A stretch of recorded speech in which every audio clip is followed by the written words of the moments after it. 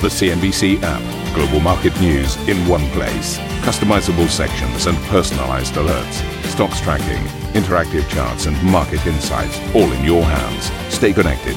Stay informed. Download the CNBC app today. Very good morning, everybody. This is Squawk. President Xi Jinping marks the centenary of the country's Communist Party by delivering a message to international leaders about Beijing's position on the world stage. We will not accept sanctimonious preaching from those who feel they have the right to lecture us. Meanwhile, south of the border, Hong Kong marks the 24th anniversary of its handover to Chinese rule, with no protests allowed.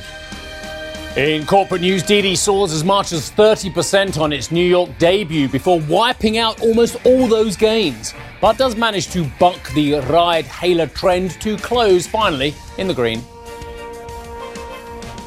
CureVac sells off an extended trade after its final stage COVID vaccine trial proves only 48% effective. The CFO, Pierre Cremella, joins us at 8:15 CET.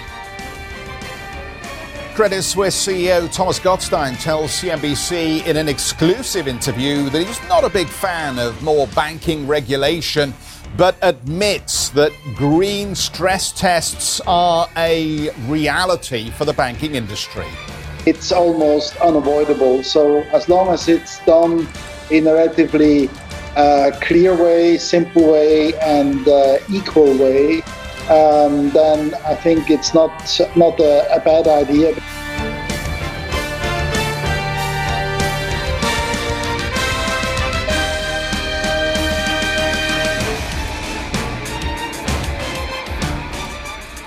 So, warm welcome everybody to the programme. Let's kick off with these centenary celebrations. The Chinese President Xi Jinping is warning the country will stand up to what he described as sanctimonious preaching as he delivered a speech on the 100th anniversary of the ruling Communist Party. Xi also laid out his vision for Beijing's role in Hong Kong and Macau and vowed to reunify Taiwan with the mainland. She added the Chinese people will stand with the party. The party has always represented the fundamental interest of the Chinese people. It stands with them through thick and thin and shares a common fate with them. The party has no special interests of its own. It has never represented any individual interest group or power group of privileged people. Any attempt to divide the party from the Chinese people or set the people against the party is bound to fail. Well, let's get out to Sam. Sam, what's different in this? We've heard the same narrative coming out of the Chinese Communist Party in recent years as the relationship seems to have become frostier with some Western nations. Who was Xi Jinping talking to here? Is this for domestic consumption or is this really a message directed at President Biden?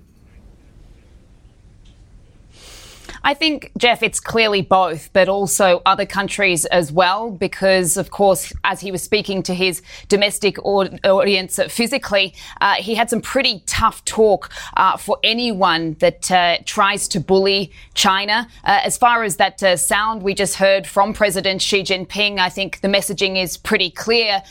He really talked up the strength of the party and really tried to reaffirm confidence in it and that it will remain dominant. I think that was a very strong message there. He also talked about this national rejuvenation, how the Communist Party has managed to make China a very prosperous society and how it's now got the confidence to really march into the next century, largely thanks to its opening up policies, etc. But as you say, this was also about an international audience. And actually, she said anyone who tries to bully China will have their heads bashed bloody against the Great Wall of Steel. But he also had a pretty tough tone when it came to Taiwan as well. Take a listen to what he had to say. Regarding the Taiwanese question and realising Chinese complete reunification is a historic mission and an unshakable commitment of the Chinese Communist Party. No one should underestimate the resolve, the will and the ability of Chinese people to define their national sovereignty and territorial integrity. Now, that is clearly a message for Taiwan, but also for the US, because, of course, China does recognize Taiwan as a renegade Chinese province and not a country. It has never renounced the use of force to bring it back under its control. And it has really been increasingly hostile towards the island, particularly since President Tsai Ing-wen swept to power back in 2016. They suspect she wants to push for formal independence, despite the fact that she says she wants to maintain the status quo. But of course, since then, we have seen this stepped up military activity around the island, which has unnerved the region as far away as the United States. We've seen China plucking the very few diplomatic allies that Taiwan has in the last few years. And of course, those events in Hong Kong back in 2019 has made Beijing increasingly nervous about the situation in Taiwan, because of course, this one country, two systems formula isn't as clear cut for Taiwan as it is perhaps for Hong Kong and Macau. And so President Xi Jinping was certainly feeling as if probably he was in a position to have to say something about Taiwan, given the mounting international pressure that we've seen and the attention we've seen thrown on this, because, of course, China has repeatedly said that it doesn't want other countries to interfere in its internal affairs. And quite clearly, as President Xi Jinping said today, Karen, China doesn't like to be bullied. Hi, my IFB's just dropped out. Let me pick up there and let's move on to the Hong Kong aspect here. I think we've got a problem here with Karen's audio. Hong Kong marks the 24th anniversary of the former British colony returning to Chinese rule. Ceremonies in the territory have been overshadowed by continued controversy over its national security law. Let's get out to Emily, who can give us the Hong Kong perspective now. Emily, good morning.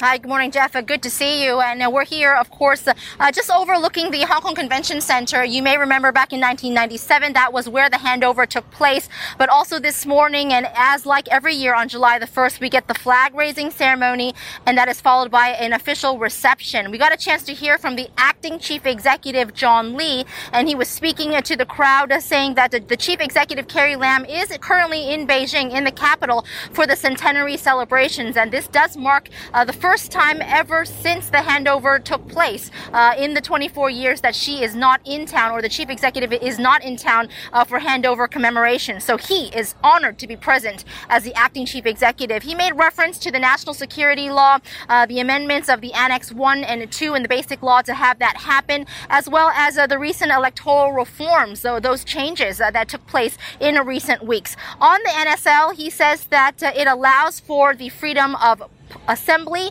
freedom of press, and freedom of protest. This is John Lee at the reception in his speech this morning.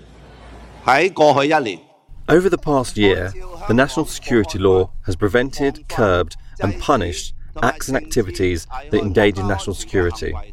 Hong Kong has also started a full range of national security education. I must emphasise that Article 4 of the National Security Law fully maintains national security as well as respects human rights. Therefore, while maintaining national security, citizens are still entitled to freedom of speech, press, assembly and protest. And as he was talking about the freedom to assemble and to protest, there will be no July 1 annual protest this year, as the CHRF did not apply for this mass gathering. Although there were some other opposition groups that did, those applications were denied. Now, this comes just shortly, about an hour ago, we had the police announce that they were invoking the public order ordinance at noon Hong Kong time. So that was 1 hour ago. They have now locked down Victoria Park. That is the usual starting point for the July 1st protests and many of the protests that we have seen run through this city. This is to prevent any unauthorized protests. So that, as it stands, 6 football pitches, the basketball courts, the central lawn, as well as connecting pathways are now all off limits to the public. This is the usual gathering point for the protests. The annual protest on July the 1st normally starts off at 3 o'clock, kicking off from Victoria Park, going through Wan Chai, through Admiralty, and then ending up in the central government offices, where they would hand over their petition letter, etc., etc. Now, this is similar to what we saw on June the 4th. That is the Tiananmen incident, the memorial. It was also locked down on that day. So this year was the first time since 1989 that we didn't have the annual commemoration. They locked down the vigil, so there was no gathering there. But having said all of this, back to today, 3 opposition groups, including the Social League of Democrats, that is founded by Leung Kwok-hong, also known as Long Hair, because there's going to be no mass gathering, they're going to be setting up some booths around various areas throughout the city, including Causeway Bay. So we are seeing heightened police presence throughout the city today. Reports that at least 10,000 police have been deployed to ensure that they have sufficient manpower ready to respond to any incident in the city. They're going to be preemptively stopping any disturbances from happening. And this is the same deployment size that we saw back in 2017 when President Xi Jinping came to Hong Kong to celebrate the 20th anniversary of Hong Kong's handover.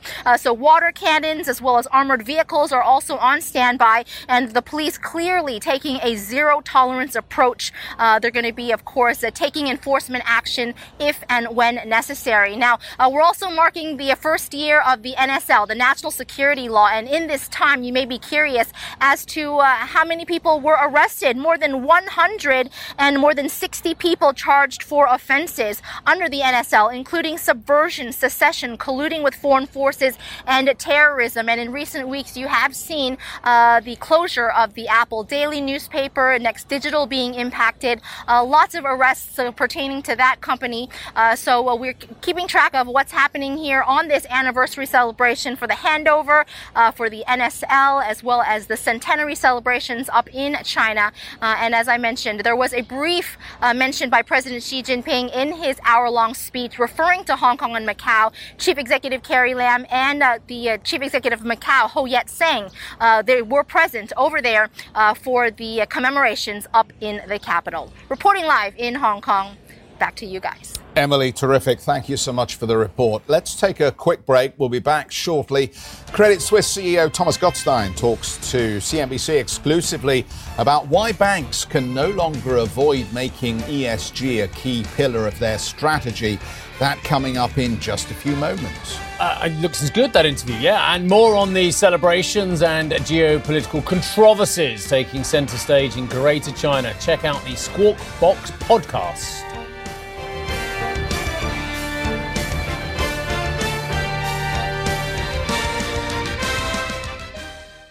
Ambition to me is about doing better. I think ambition creates a pathway. The best advice I can give to someone starting off a career is don't have a career, have lots of careers, try loads of different things. Talk to people and put your ambition out there. I don't feel that I've hit peak ambition because it's a learning journey. CNBC is where ambition meets opportunity. What does living ambitiously mean to you? Hear it from our CNBC anchors, reporters, and global business leaders on CNBC.com.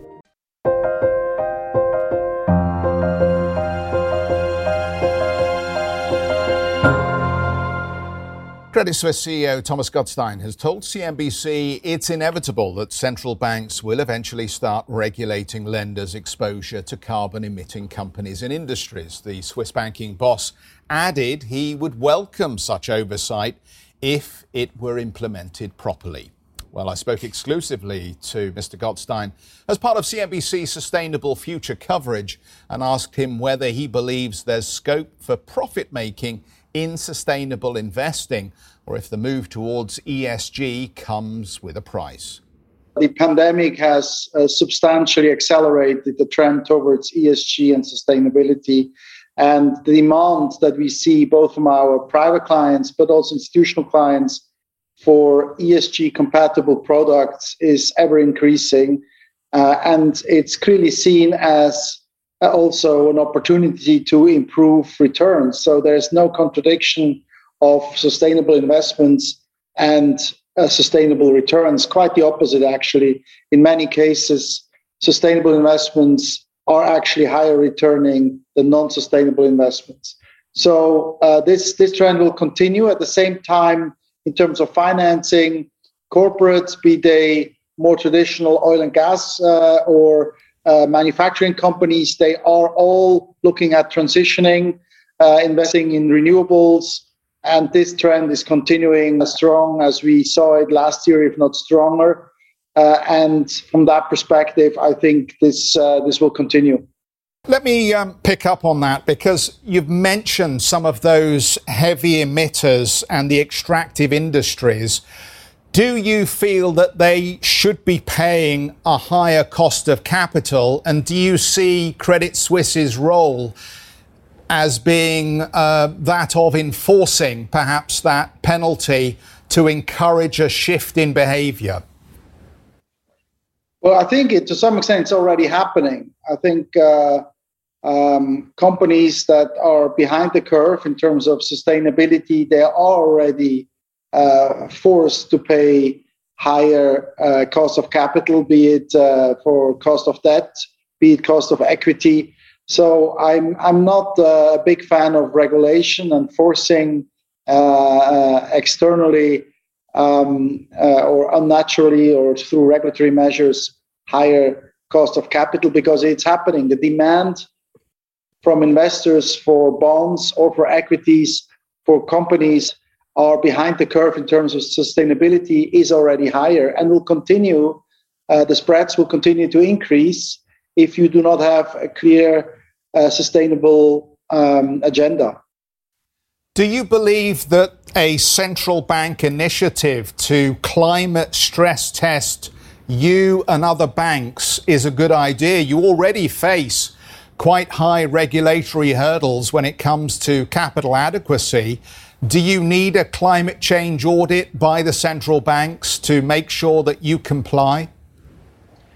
Look, these discussions are ongoing, and in one way, I'm not a big fan of more regulation, but on the other hand, I think it's almost unavoidable. So as long as it's done in a relatively clear way, simple way, and equal way, then I think it's not a bad idea, because clearly the banks are agents for change, and they have a very important role to play in this whole climate change initiative in terms of protection, in terms of disruption, but also transition. So through our financing role, be it as principal lenders, be it as underwriters of bonds and equities, we have a very important role. So some form of simplified measure would be okay, but we should avoid any overly complex regulation. Mr. Gottstein also told me he's not convinced a carbon tax regime is the appropriate policy to push governments and industry to decarbonise. The market forces are so strong now that I'm not sure it's necessary, because the demand by investors is so much geared now towards sustainable products that there's no need for a carbon tax. Yeah, so an interesting conversation with Thomas Gottstein. And again, I think the message coming through that this is the banks reacting to what they see as client-led demand, largely. And increasingly, there are a number of different avenues that they're moving down. Green bonds, the increasing involvement in green bonds, and working with governments and companies to figure out how they will work, what kind of yield you'll get as a borrower, and so on and so forth. The other interesting things I think they're doing are around the sustainable development goals. Again, increasingly they say clients and institutions are coming to them and saying, can you create portfolios and products with reference to the sustainability goals so that we can more closely align our business activities and investments with that agenda. So much to unpack there as well. And it's a great interview, by the way. It was worth you hanging around all those extra hours after Squawk Box for, I can assure you. Thank you. I think you started about only 3 hours late. But I think what's interesting is if we'd have had this conversation maybe 5 years ago, but certainly if we'd have had this conversation 10 years ago, it would all have been about, well, how do you subsidise renewables? How do you subsidise sustainability? And I thought Gottstein's first answer to you, which, did I mention it was a really good interview, was really very interesting, because he said, well, actually, they're not necessarily less profitable. In fact, in many cases, they're more profitable now, sustainable investments. And that is renewables having come a long way. But it's also about hydrocarbons coming a long way in the opposite direction, i.e. the days of big double-digit performance returns from your capital, from your equity, from your investment in hydrocarbons, well, they are diminishing by the day as well. It's a lot harder to extract product at double-digit returns now, as we've heard from the likes of Bernard Looney and Ben van Beurden and others. And that's happened at the same time that the hydrocarbons, non-hydrocarbons, the renewables, have got way more profitable. I remember having Herr Loescher, who was the former boss of Siemens. I was down at the glamorous location of Margate a few years ago when they were installing an offshore wind farm, an absolutely huge wind farm. And even though this was revolutionary at the time, he admitted to me that we need to get bigger blades, better mechanisms, better productivity from these wind farms. Otherwise, the industry's toast.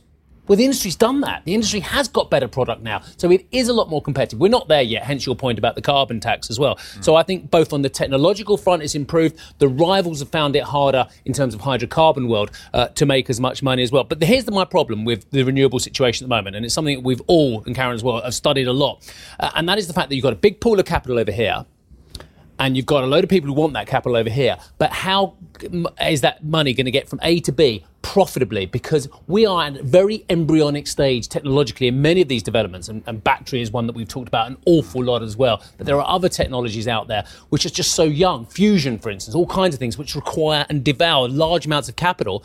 They're not all going to make it. So as you've been pointing out with renewable ETFs as well this year, it is very, very tough to pick the right investments, even though there is more capital available now than there's ever been. Karen, good morning.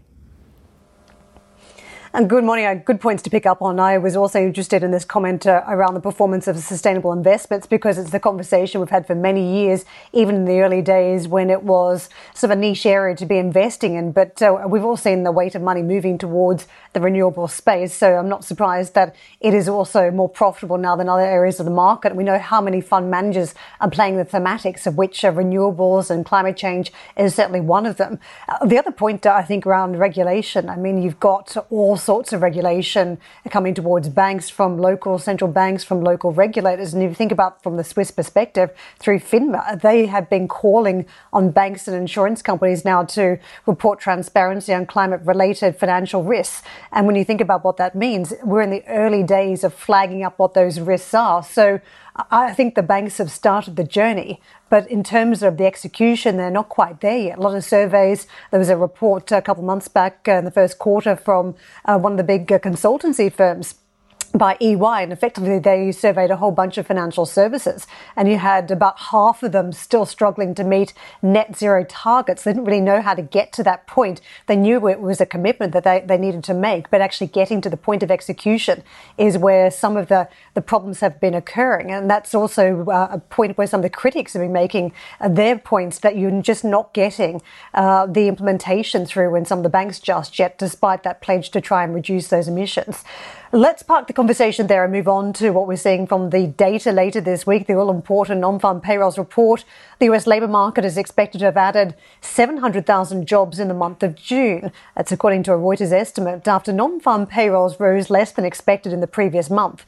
The country's unemployment rate is seen falling to 5.7%, while wage gains are predicted to increase to 3.7%. So, Steve, nothing like a big data point for the markets to seize upon for the second half. Yeah, absolutely. And do you know what?